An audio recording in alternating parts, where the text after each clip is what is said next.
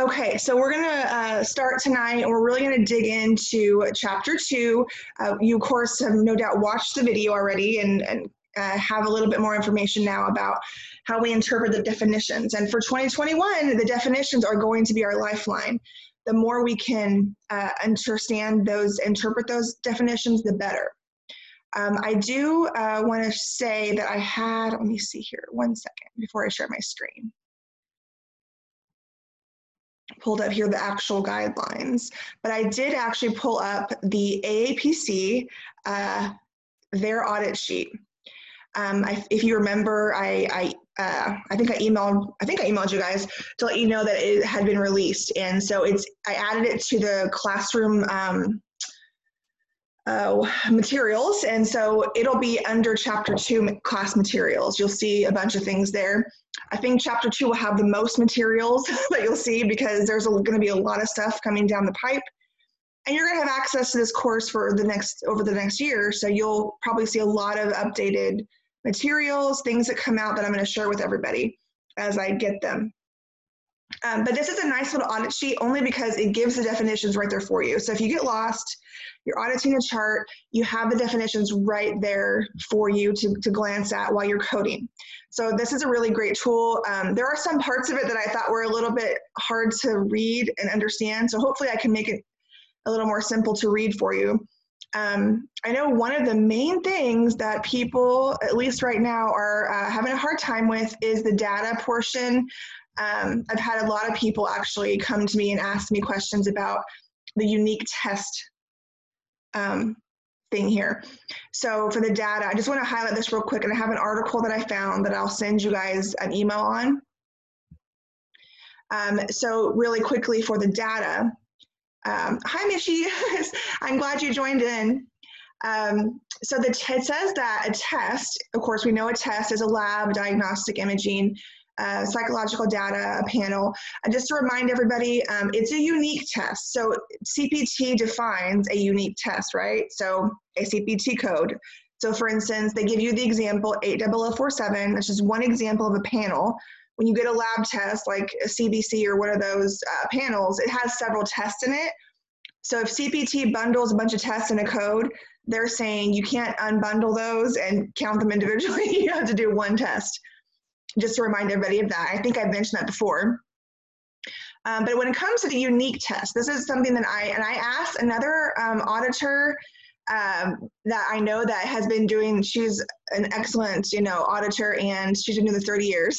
So I trust her opinion, Terry Fletcher. So I got it from her and she confirmed with me. And this is from NAMAS. This is the National Auditing Association. And a lot of your CPMA courses will use NAMAS's information. They're an authority on E&M coding and auditing. So I wanted to share this. It asks the question, what counts as a unique test when evaluating medical decision making? This is a really great article that I think kind of might help with that. We want to know, as far as in the category section, it says we can use the combination of two of the following. So how do we interpret that? Well, it mentions here, so a different interpretation of the same language in 2021 is that they do not result in any material difference in 95-97 guidelines. As you remember from the previous audit sheet, they used to say that you couldn't double dip on the different, like you couldn't say you ordered and reviewed kind of from the same section of CPT. So like radiology, and so an MRI and a CT, normally you could only count that once because they all belong in the radiology section of CPT. But now it doesn't matter. Now it's like you can count each individual test. So just keep that in mind. You count the tests. If you need two of the combinations and you have two tests you're ordering, you can count that as two.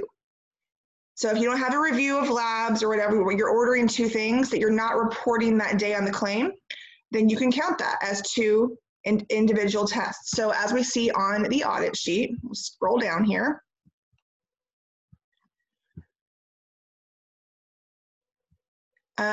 So review the results of each unique test. They have this ×1 here because mathematically, we can times anything times 1, it's the same number. So you can put a 2 there and you get 2, right? And that would tell you you have 2 items there you can use. So if we go to the guidelines, scroll down here, let's go to the table. I think it was the moderate section that did that. So it says here, okay, it was 3. So in order to do category 1 for the moderate, you have to have 3 of the following. So if you order 2 tests, that gives you 2 items there. You just need 1 more if you're going to use category 1. If you have an independent interpretation of results that you're not reporting that day and that you didn't order, and it's a separate independent interpretation, then you can use category 2. But if you're relying on category 1, just make sure you have 3 of the following. But again, if you're ordering 2 or 3 things, you can have it there because it's each unique test. So I think they wanted to make that clear because it was a little ambiguous at first. So when you're going over the cases in your book or if you're doing something in the live environment on the job and you have a question, please let me know if there's a situation that you're just kind of stuck on and I can help you out with that or do my best to point you in the right direction at least as to which spot on the sheet you need. And if you have any questions as I'm talking, go ahead and use the chat box and type those in. Oh, I see somebody raised their hand, so let's do this. I like this. The raise your hand function is nice. Okay, I'm going to let you unmute yourself, Mishi. Hi. I have a question that keeps coming up, and it is whether if you order a test and then you wind up reviewing it, count each one as a point. See, this is the tricky part. It's so ambiguous right now because so many payers might interpret it differently. As far as I know, CMS doesn't agree with that. CPT might be okay with it. I did find an article, and I'll send it to you all afterwards. But this article from NAMIS had the same thing, but they didn't agree with that, or they didn't come out and say it really, because that was one of the questions everyone keeps having. And so when you read this article, I'll have you go down and review it yourself and see what you think. These are called gray areas, they call them. There was 2 authorities that I usually look at, and one of them is Coding Intel, and the other one is NAMIS for the auditing. They didn't really have like a good explanation of it, but other places I've looked, they're saying it's not appropriate. Right. Well, So, what if it's a different session? What if you order the test and then you have the patient coming back and follow up? At that point, you're reviewing it. You hadn't reviewed it previously with the patient. See, and my interpretation of that is that's allowed. We're just going to have to wait and see how different payers interpret it. As far as I'm understanding, it's allowed, but because you really would have to go back and you'd have to make sure you go back to the previous note and see if you used it at that point. But it's really going to be hard to audit that. I mean, auditors would really have to kind of really dig in if they're going to try to knock points off for us for doing that. I just don't think it's going to be easy for auditors to interpret that. I personally think that according to the definition and the guidelines that it should be allowed because you're not separately reporting the claim that on the claim that day. So if you're reviewing it with the patient, it should count as a review. But the one thing that they keep coming back to that I'm still kind of wondering about is this definition here. It really depends on how we're using it. Is it a review of a prior external note, or are we using it as a review of the results of a unique test?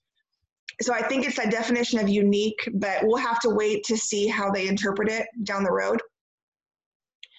There hasn't been definite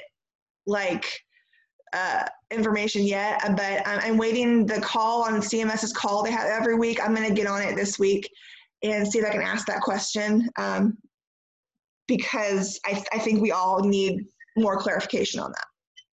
Thank you. You are welcome. I know that's a big one. It's definitely a big one. Let me see if I can find that article. I know it was Coding Intel. Here it is, yeah. FAQs. They had a bunch of these on here, and that was one of the main ones that they were asking about. Let's see here. It's down here.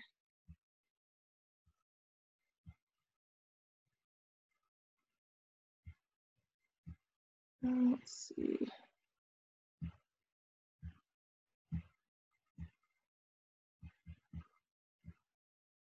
Okay, so patient returns to the office and lab tests are imported from the prior, that's not it, let's see.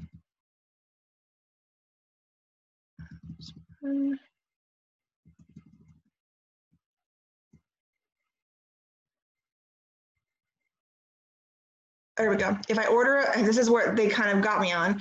If I order and bill for a quick strep test in my office, do I count the order, the review, or both? And they say or reviewed.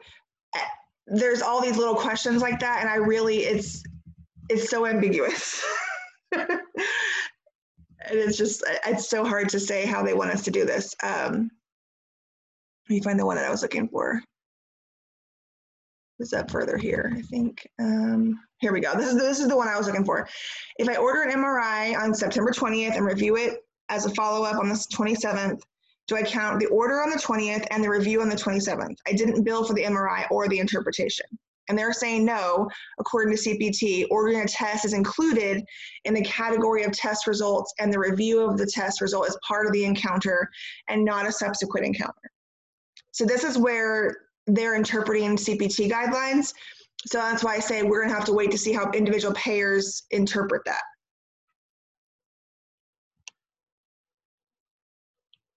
Does that make sense?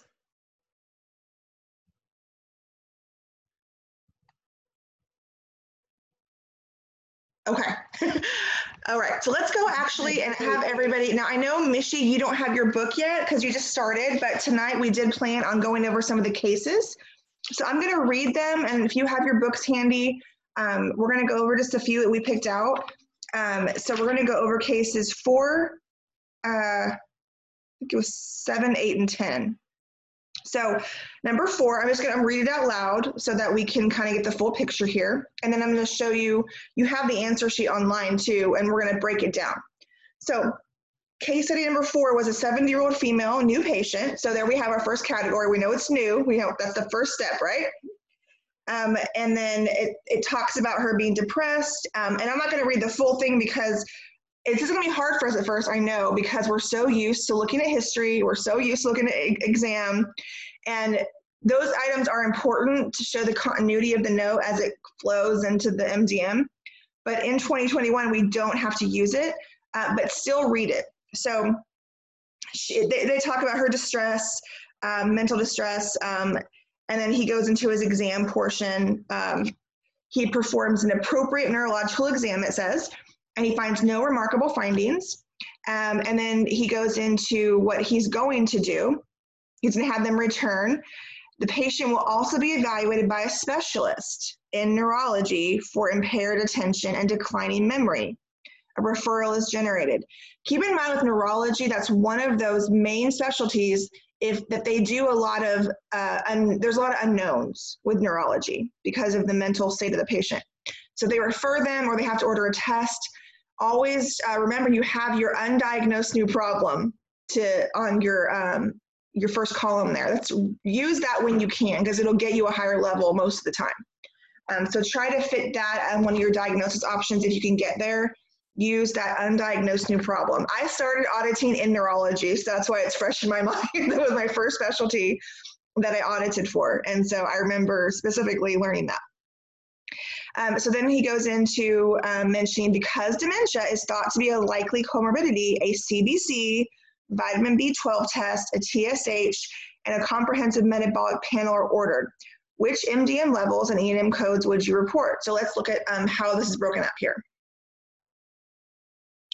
So for this case study here, they chose a 4. So when you look at your audit sheet, we do have the one undiagnosed new problem with uncertain prognosis. That's where we can use that because they did refer the patient because they do feel that there is a likelihood of that impaired declining memory. They want to refer the patient. But they also are ordering something. And anytime they order something, they don't know what they have, right? They're trying to diagnose them. It's a diagnostic test. So that's considered an undiagnosed new problem. Now, the amount of data complexity. So for category 1, we look at that, and you're gonna have to compare all of them. I mean, the answer here we picked out was because we used category 1. because they did the assessment required independent historian. Their parent was there doing that. And so that's another item. Even though we're not coding with the history is important, right? Because if we're going to use the independent historian, we have to have that evidence, don't we? So that item can be used if we have that. They ordered each unique test. There were 4 of them, right? And we didn't have to review the results or prior external notes. So, but we did meet it, didn't we? So we did meet the moderate there for that new patient in the data category 1. So keep in mind, you can just kind of compare all 3 categories, but you may get it all in category 1 and not have to go to the other 2. But that's, of course, something to keep in mind. And then again, remember, it's 2 of the 3. So hopefully, if we don't get enough data, we can still get it in the risk. And then, of course, if we don't, it's an education moment, right? For our providers, it's an education moment, letting them know what more documentation we could possibly need to help them in that area. The risk, moderates. A moderate risk or morbidity from additional diagnostic testing or treatment. So let's go to our audit sheet.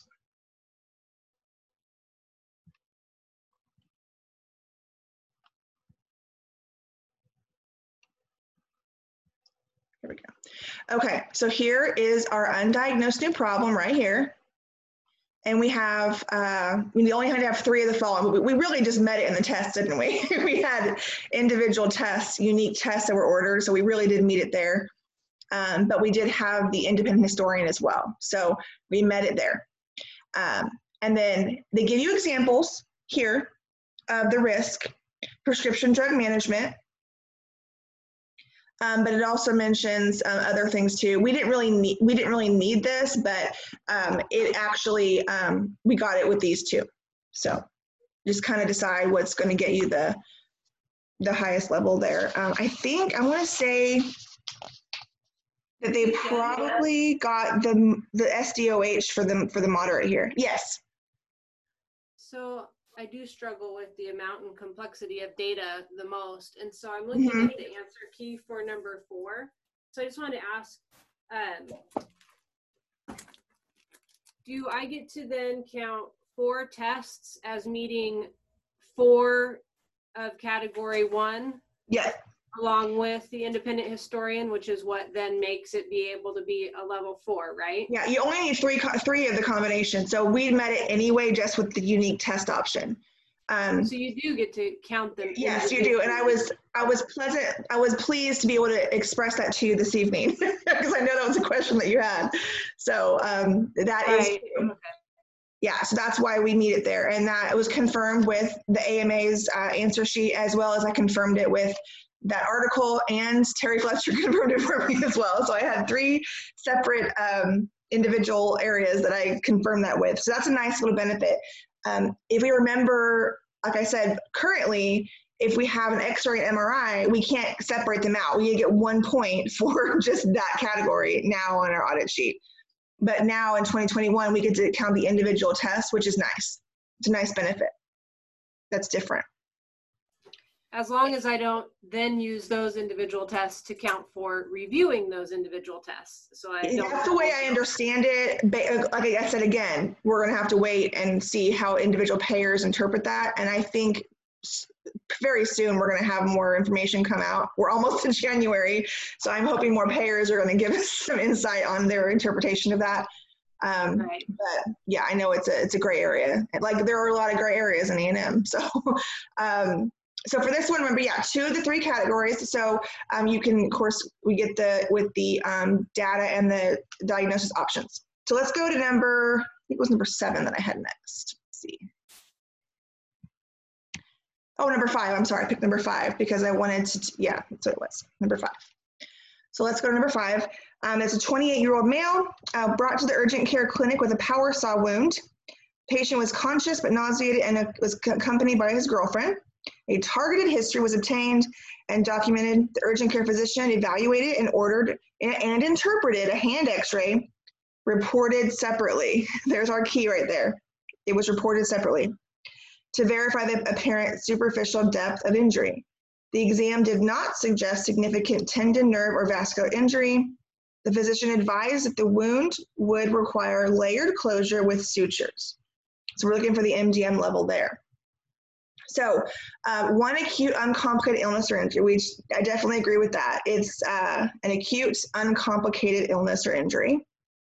And then the tests and documents. Since the hands x-rays were reported separately, can't count it, can we? We can't count a test and document they reported that day. And they didn't order in a unique test. They ordered a procedure, which we're going to get in the low risk category, I believe. So let me look at that.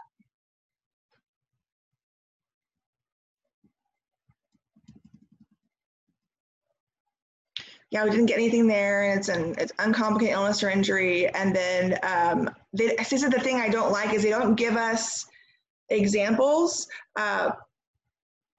And this is one that I struggled with myself because they're going to do a wound closure. That is not a major surgery, it's a minor surgery.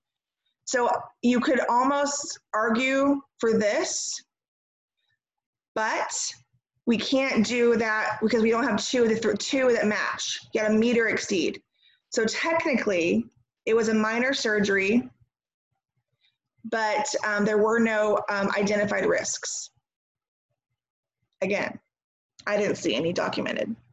So think about all of those variables when you're looking at the risks. If they're going to order a procedure of any kind, always check the risk table for 4 and 5 and see if it matches. But remember, you have to meet or exceed, and we didn't meet that category because of that. So that's why we're going back to the low for this. Does that make sense? Any questions on why we did it that way?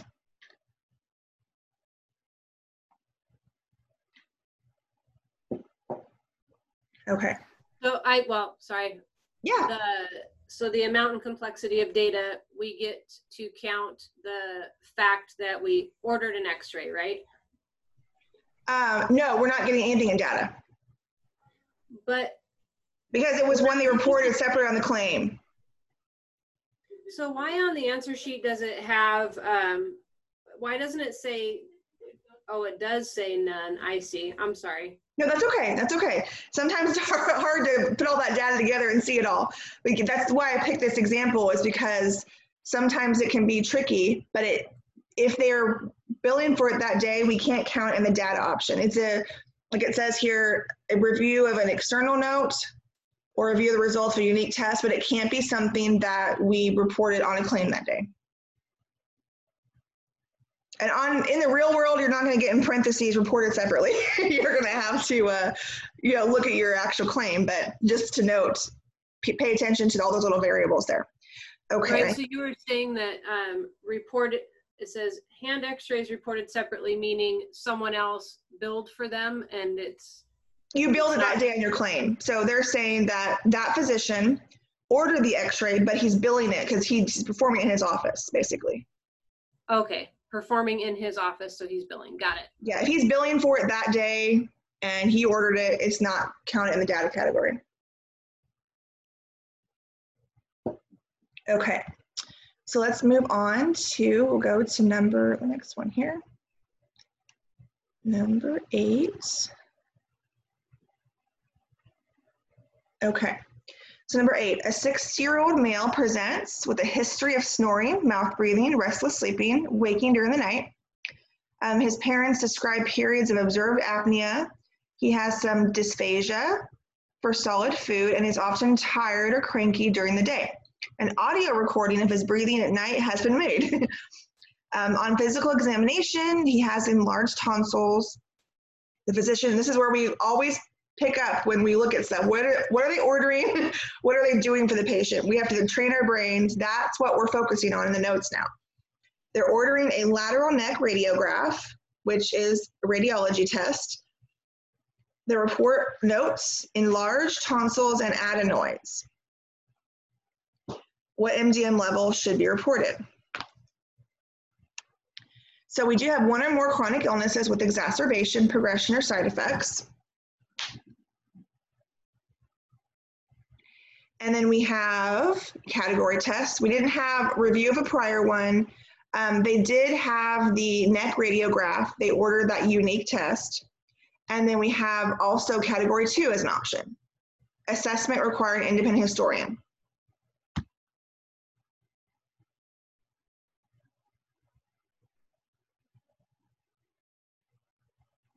Any questions on that part?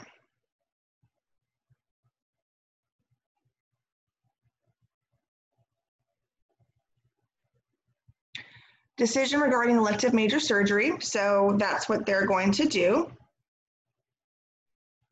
I think that's what he said, right? Did I read that wrong?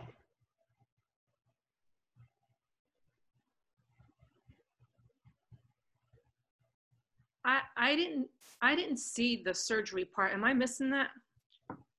That's what I'm wondering too. And see, this is why, and I was trying to review these and sometimes I miss stuff because, and Tasha will back me up on this, I don't always agree with the information that the AAPC or AMA puts out. Some of the questions that they give us. And as I'm reading this, I thought I caught it, but I didn't catch this one. I've reread this several times. Yeah. And So this is one I'm going to mark actually and send back to the American Medical Association and say, hey, you messed up on this one. Yeah. So let me go back and say, if we had this information, what we would do with it. So this is a good example of that. I thought I caught all these. But yeah, I completely understand why this one's confusing. Yeah, there wasn't an elective major surgery on this one. And the other thing I caught as I was looking at this too is it's very ambiguous, and hopefully like on your actual note, it'll be easier to see obviously, but where it says they ordered a neck radiograph and it says the report notes. So it's like, we don't really know if he's like interpreting that, and if he ordered it, then, but we don't know if he reported on the claim that day. So it's like, there's no definite time frame for us. So again, remember to look for the time frame. Is he reviewing something that he previously ordered? Is he going to be interpreting something from another physician, which is an external note that he's actually looking at? And an independent historian is the patient's, parent, giving a little bit of that history. So that counts for that. So, I mean, we technically would get it with category 2 on that one. And I'm trying to see, physicians don't actually have to say with exacerbation. Another thing I want to point out on that one. Sometimes things can be exacerbated, or like the whole definition is progression or side effects of treatment. So it's a progression there. It's obviously exacerbated when you look at the condition the patient has there. So we're not basically physicians, but we have to learn how to interpret what the guidelines say and what the physician's telling us. And if you're curious about how to interpret that, you can ask the physician too, is this what you mean when you say this? Because you're trying to make the connection from their note to the coding and guidelines that we have. And one thing I've learned from several consultants and several educators over my career is that the physicians are not required to use our coding language. They're still going to talk like they've always talked. We have to take what they say and translate it into coding language. So I know I have a physician, and he knows the guidelines, and so he will actually say acute exacerbation because he knows it's on the audit sheet because he's seen one. And so sometimes physicians pick up on that, and they will give you that terminology. If you want to educate them and say, hey, can you use these terms? If you can remember to do that, it helps with documentation. I mean, you can ask them to do that, but they're not always going to. But yeah, I don't necessarily agree with the moderate on the risk, but we didn't need it. I don't think. So, because I think we got it with the historian, but let me look again.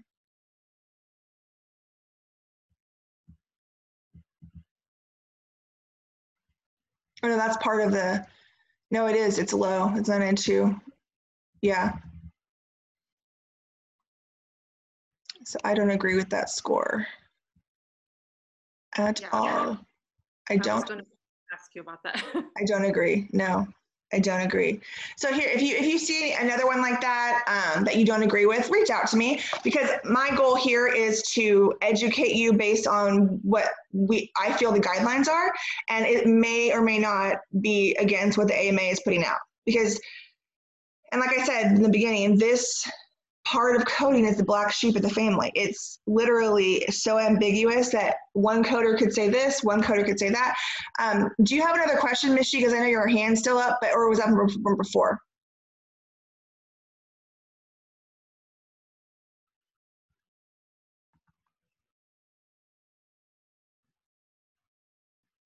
Sorry, that was from before. Okay, no, it's okay. I just want to make sure I didn't miss anything. Because I was like, oh, it's still up. Maybe she has another question.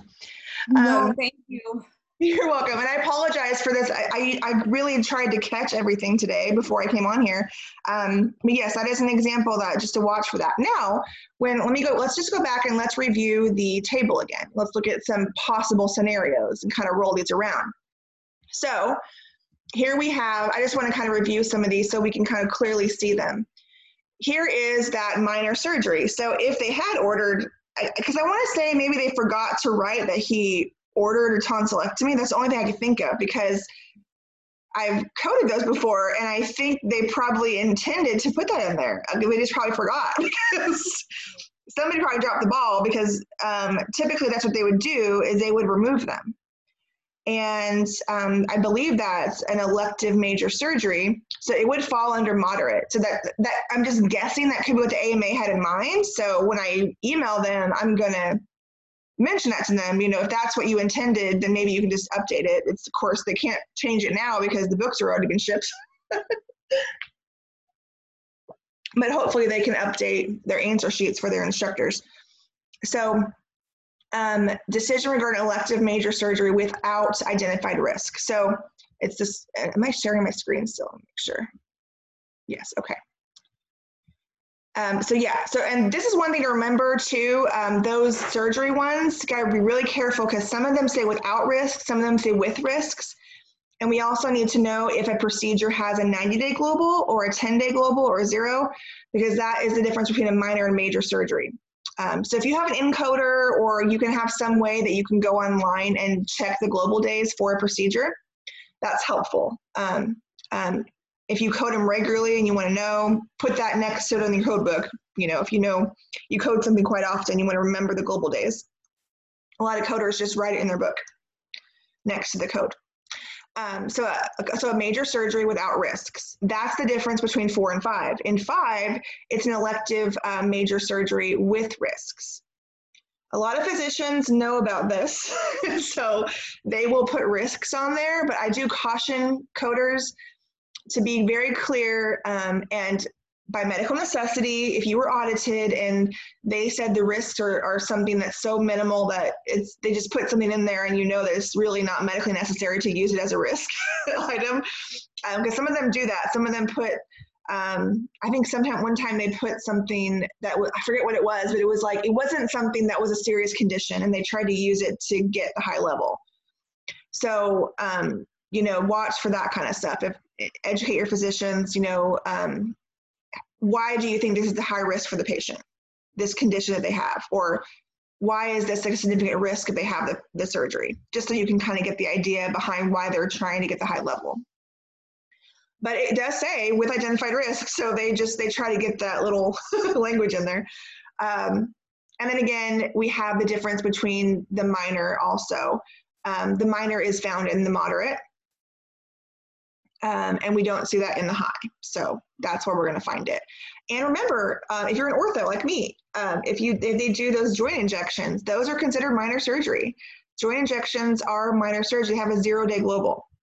So you can count that under moderate if they do that without risks. Sometimes they do document risks. So, but either way, it's going to be that level 4. Let's go back, actually. Well, we have one more case to do, then we'll go back and let's look at some of the definitions together and just kind of review. Let's go look number 10. And I look forward to Mishy getting her book. We ordered it. Hopefully it'll be here by the next class for sure. You can dig in and look at that stuff. So number 10 says, a 26-year-old female with a history of medical treatment for pelvic inflammatory disease, presents to her gynecologist.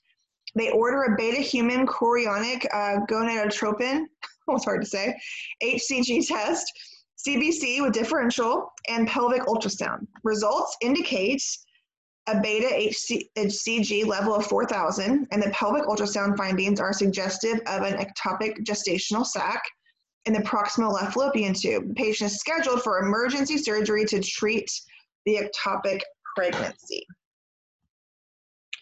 So they're going to do emergency surgery. So they wrote high on this. So let's look at this.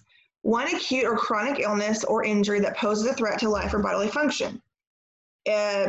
You know, this is something that could definitely lead to that. It's a serious condition.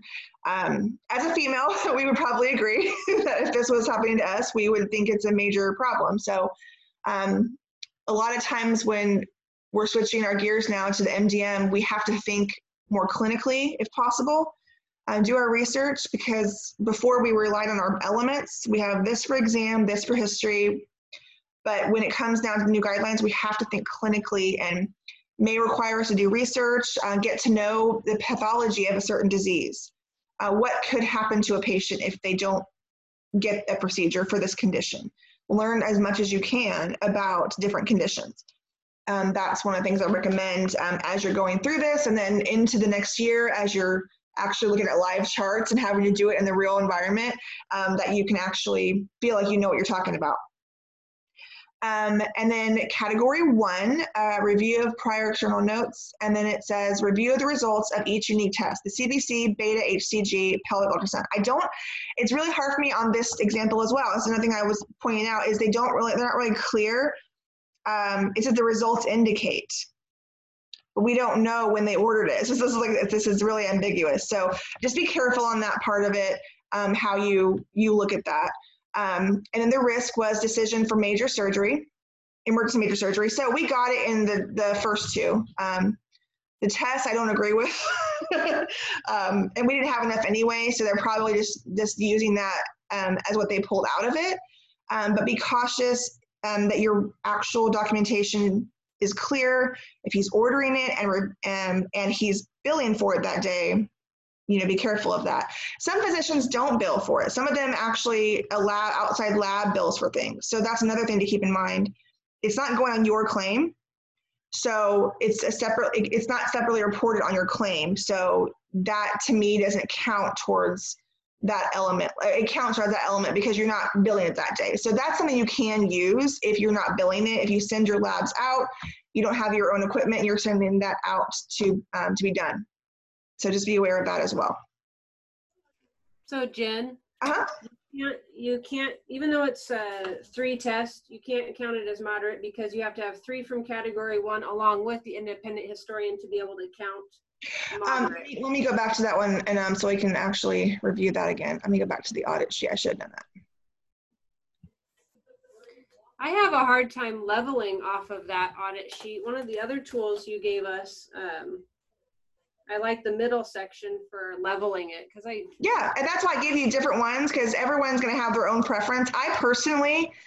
I'm used to auditing from the old, and I actually like just the table. Like I plan on laminating it and getting me a dry erase marker just every time, doing that for me. That's probably what I'm going to do next year. When I first started auditing, that's one of my mentors. She recommended getting your audit sheet and laminating it, and then you just get a dry erase marker and you can reuse it for every patient. Yeah, for sure. That's what I did in the past. Before, now that I had it I memorized the sheet in my head, which is weird, but I didn't have to use an audit sheet after a while. I just knew what it was. But I won't be doing that in 2021 because I'll need to use it for quite some time until I get used to it. So we have the high for the diagnosis. And so here we have to have a combination of 3 of the following, or independent interpretation or discussion. Yeah, so in order to get the high for the data, we would have to have 3 of the following. And that could be 3 different tests. So that would probably qualify. Actually, now that I look at it, it would qualify because you only need 3. I thought we needed more than that, but we only needed 3. ordering of each unique test.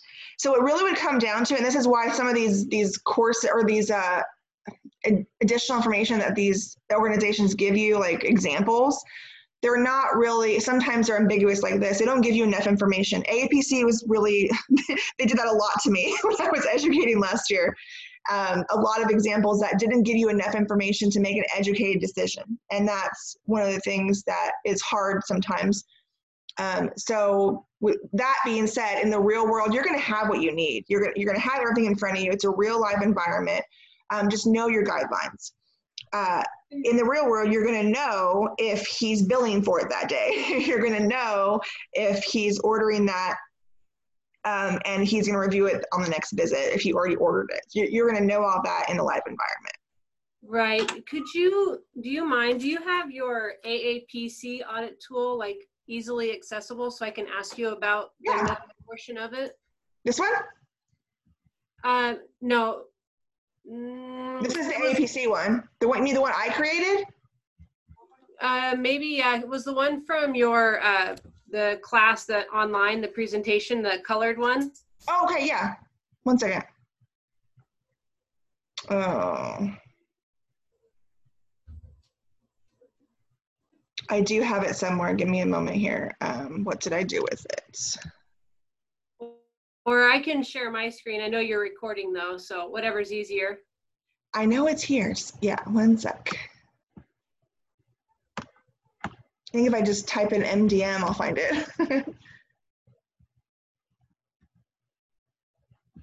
think I found it. Let's see.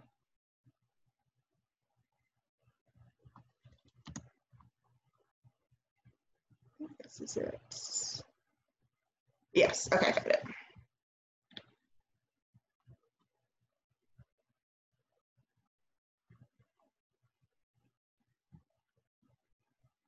Okay, so this one?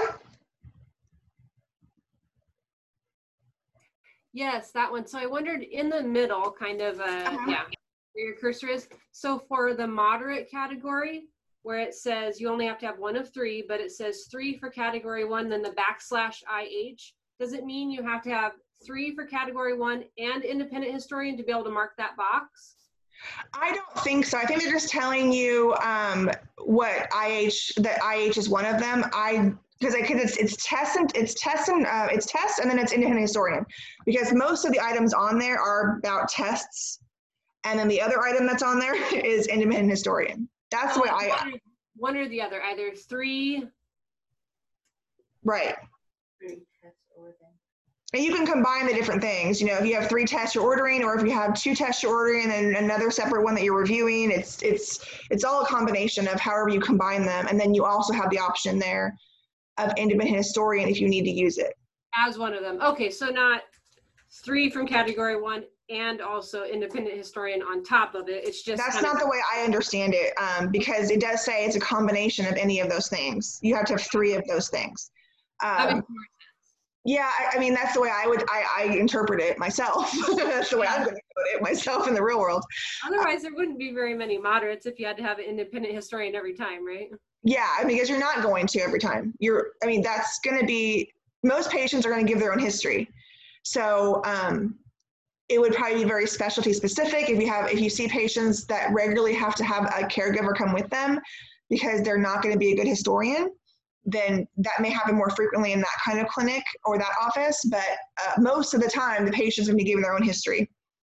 And you're going to have to rely strictly on your data. Yeah, that makes sense. Thank you for going over that. Yeah, I mean, I hope it makes sense. But when I think you were coming on and then Mishi came on, I was explaining something that I want to reiterate. I explained to Deb because she had a question about the interpreter. So I wanted to, because there have been people out there, other educators that have thought maybe it was okay. And I'm not going to say yes or no, but the way my thought process goes is that an interpreter is not an independent historian, because they're just restating what the patient is saying. So they don't count, they're not trying to fill in the gaps for the history. They're not there because the patient can't give a history. They're just basically there to interpret what the patient's actually saying.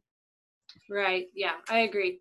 So that's what I wanted to clarify. If you hear anywhere out there that that's okay for that, I don't agree with that, that that's allowed for an independent historian. But I just want to make that clear. That's the way I interpret it, and that I think most would as well, based on the definition of an independent historian. So let's go back, and on this table as well, I think was nice because, and this is from some of the AAPC education too, but they do, the nice thing about this, they give you actual examples. If you have an old audit sheet, like from another organization that we're using now, I would keep it handy because they did have examples in the risk table that are still valid.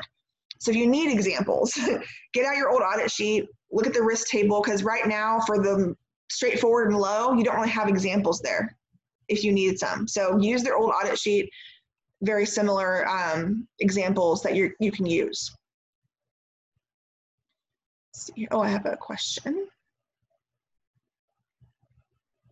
Oh, no, you did. I just think as people were signing on, you didn't miss a lot. I just, before I started recording, I think we were talking about a question that I had gotten emailed, so you didn't miss much. Yeah, I did start when you came on. I just was talking to Deb, and I was like, I want to reiterate what we talked about because I think it might help everybody. Okay. Let me see, go back to my main screen here. I want to go back to that audit sheet because I want to share the definitions. I think it's worth our time. We've got a few minutes left. I think it would be great to just kind of review some of these definitions together. So again, one of the things that I think is good to review is that self-limited or minor problem. To me, that means that it's a temporary nature. They don't, it's a problem, or minimal problem is one that doesn't require a provider, but they're there. So they went to the office, they had a sprained ankle. I've nursed a sprained ankle myself at home, but that's also an acute uncomplicated injury. So, I mean, if you can get that, then use it that way. But there's a lot of things that fall under minimal that you can do at home that you don't need a physician for, but you go to the physician because you want that added, you know, what's the word? Peace of mind that the physician's telling you you're okay, you're going to be fine. So that's a self-limited, a minor problem. Or a temporary nature, it's not going to really alter their health status. Stable chronic. Now we know chronic conditions, you know, diabetes, CKD, things that people have for at least a year that they're going to have most likely until their death. Those are chronic conditions. A patient that is not at their treatment goal is not stable. So look for items, if they say stable, that's great. And look for words in the documentation that would indicate that they're stable. If you're not sure, you can query the physician if you need that added backup to confirm that's what you think. They give you examples, well-controlled hypertension. So they'll say like well-controlled, non-insulin dependent. So they're not on insulin, so they're probably fine, they're stable. And then an acute and complicated injury there. And then chronic illness with exacerbation. So is it worsening? Is it poorly controlled? Uncontrolled? Is there progression of that? That's a chronic with exacerbation, progression, or side effects of treatment. It doesn't require consideration of hospital level of care though. Undiagnosed new problem, that's the one I like. It's my favorite because it gets me to moderate if I can use it. So I like that one. A problem is the differential diagnosis that represents a condition likely to result of a high risk morbidity. Now, I don't know if any of you watch the show House. I used to watch it all the time. It was my favorites as a new coder. I loved to like, of course, I didn't like all the HIPAA violations that they had on the show. but one of the things he would always say is, let's do the differential. And so I learned that. And so what they're doing is they're just talking out scenarios, right? They're just shouting out like, maybe it's this, maybe it's this, maybe it's this. They have no idea what the patient has. So they have to run tests. And so that is undiagnosed new problem. That's how my mind thinks about that item there. Do they know what the patient actually has? Acute illness with systemic symptoms. So acute, remember that's less than a year. So it's a more recent condition. Try to think of the difference between acute versus chronic. And so they have systemic symptoms. So it's going to be symptoms that affect that whole system, most likely. So that whole system is going to be affected. So pyelonephritis, that's inflammation in the kidney area, pneumonitis, that's in the lung, and then colitis. So know your terminology. What system are we looking at? Is this condition going to affect that entire system? Acute complicated injury. So a head injury is given as an example with brief loss of consciousness. That is acute because it's recent, right? And it's complicated. It can be complicated. If they've lost consciousness, there is additional testing that has to be done to see if they've really injured themselves and what the prognosis could be. It could be serious. And so that's an example of that. Multiple fractures, trauma. Trauma surgeons would definitely use this acute complicated injury item a lot if they were seeing a patient and especially in the ER. Another example I want to bring out, you will see this. Hospital physicians will still use these codes because Medicare for years has not let consulting physicians use consult codes. So they are forced to use the 99202-5 in the outpatient setting because the ER is an outpatient setting. So if they're seeing them in the ER, they can't bill an ED code. They have to bill a consult code. So that is an indication when you're going to have to use that. If they're in the outpatient setting and they're not the admitting doctor, they still have to use those codes. They can't use a consult code for Medicare. So just keep that in mind. If your doctor goes to the ER or he goes and sees a patient in observation and he's not the admitting doctor, he has to use those codes. So sometimes you will see trauma docs that use these codes. Let's see here. Chronic illness with severe exacerbation. So the word severe is there, but just think about what that would mean. May require hospitalization. Chronic illness. COPD, even right now, we're seeing a lot of patients that are having complications, especially if they contract COVID. That makes them more susceptible for progression or severe side effects. They already have COPD, it's a chronic illness, and then they have this respiratory problems that makes them have to get hospitalized. So they have a significant risk of morbidity. Let's see here. And then going to the data section, let's just look at some of these. External records from an external provider, facility, or healthcare organization. It's not somebody in your clinic or your specialty, it's somebody outside of that. Different specialty, different facility. Let's see here. Independent historian, we've kind of covered this, haven't we? So you have that definition there pretty clear on that one. Independent interpretation. So again, make sure your provider is actually interpreting something he's not ordering. It's something that somebody else did. They're interpreting the results themselves, and they do have to give us an interpretation. They cannot say, I interpreted the results. Okay, well, what are they? What did you find? Give us those results. The word appropriate source. So for the purposes of discussion of data, an appropriate source is individuals who are not healthcare professionals, but may be involved in the management of the patient. It gives you examples of that. A lawyer, case manager. A lot of times work comp patients come with a case manager with them to the office. And so that is who they're discussing things with. It does not include discussion with family or informal caregivers. SDOH, social determinants of health, very important. I always highlight this myself because I'm a risk educator, and I think it's very important that we look at this, and I'm so glad it's on the moderate section. Sometimes physicians don't think about these other things that they can actually use for coding purposes. And now with ICD-10-21 highlighting that change in the guidelines this year, patients can self-identify their social determinants of health, and the provider can put those in the record and use them for coding purposes. So we want to make sure we're educating providers. It includes food and housing insecurity, safety and welfare risks, unemployment, inadequate education. All of those things are social determinants of health. They affect their health. And even smoking, like secondary smoke, all that stuff, it's a social factor. Remember when we look at our social history, as part of the history component, we see a lot of those things. That is called social determinants of health. A lot of those things that we find there are part of that. There's Z codes. So again, make sure we actually, if we're going to use it, make sure we also code the Z code in the diagnosis section. That's important. And lastly, I want to highlight the drug requiring toxicity monitoring. This isn't just any drug. It has to be a drug that actually clinically requires monitoring the levels for toxicity. Coumadin is a good example. They have to regularly come in the office to have that level monitored. And I think the one website that I like, it's the Medicare MAC, I think it's Palmetto. They have a list. It's not a full list, but it's a decent sized list that will give you certain medications that are considered needing to be monitored for toxicity levels. Because that is on, a higher level code, you want to make sure you're using that one appropriately. Because if most of the time the auditor is not going to know why you coded it a certain way.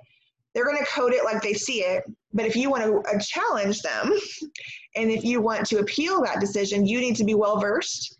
And if you're writing that appeal letter, be able to say, this is why I coded it this way, or this is why we feel that this level is appropriate. And so know how to respond if you have to appeal a decision. And then, of course, our next class, we're going to, of course, I think we already have the time lecture in there. We had a huge storm today, or yesterday, so I was like, it was crazy. And so my throat was kind of scratchy this morning, and I just could not record. So I'm going to have the prolonged care and the last lecture recorded tomorrow. So you should be all caught up. And we're still going to meet together, but you won't have to wait on me anymore to record the online lectures. You can watch them over and over again, as many times as you need to. And remember, you can schedule time with me privately if you need that as well. That's also an option through the end of the course.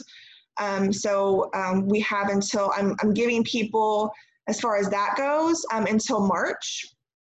We're going to give you that time to schedule with me. Of course, it's got to kind of cut it off somewhere. So I'm cutting it off March for private tutoring, but you have until then if you have questions. But again, you have until all of 2021 to have the information. And I will be adding things, remotely. You're going to be able to get on there and see updates as they come out. I'm going to be updating the course as I get new updates. So it's going to be a constant flow of information even after we're done with the course. So you're going to see updates. You're going to see new stuff. And I did meet with the AMA, as I mentioned to some of you this week, and I'm signing the contract to license more curriculum. So it's going to have a lot of more interactive things, a lot more cases to work. And then the fun thing is the AMA Knowledge Center, which I'm really excited about. I talked to my rep today. She said there's at least 4,000 people she looks at that have access to Knowledge Center per day. Like there's a lot of coders that access it. And so what they do is they type a question and somebody will answer it. And you can have access to all those questions, with the course. So that's what I'm working on for us, getting us access to that. And so that particular one, if you want it, it's $35. And that's a really cheap add-on to have all of that information. You will get, with the course, a lot of information included, but that one item is going to be at $35 additional. I know some of you have reached out that you want to do that, so I'll get you access, when I get it available. I'm hoping they can roll it out quickly because there's so much there I want you guys to have that I'm waiting on them to give me. Do you have any questions before we end tonight?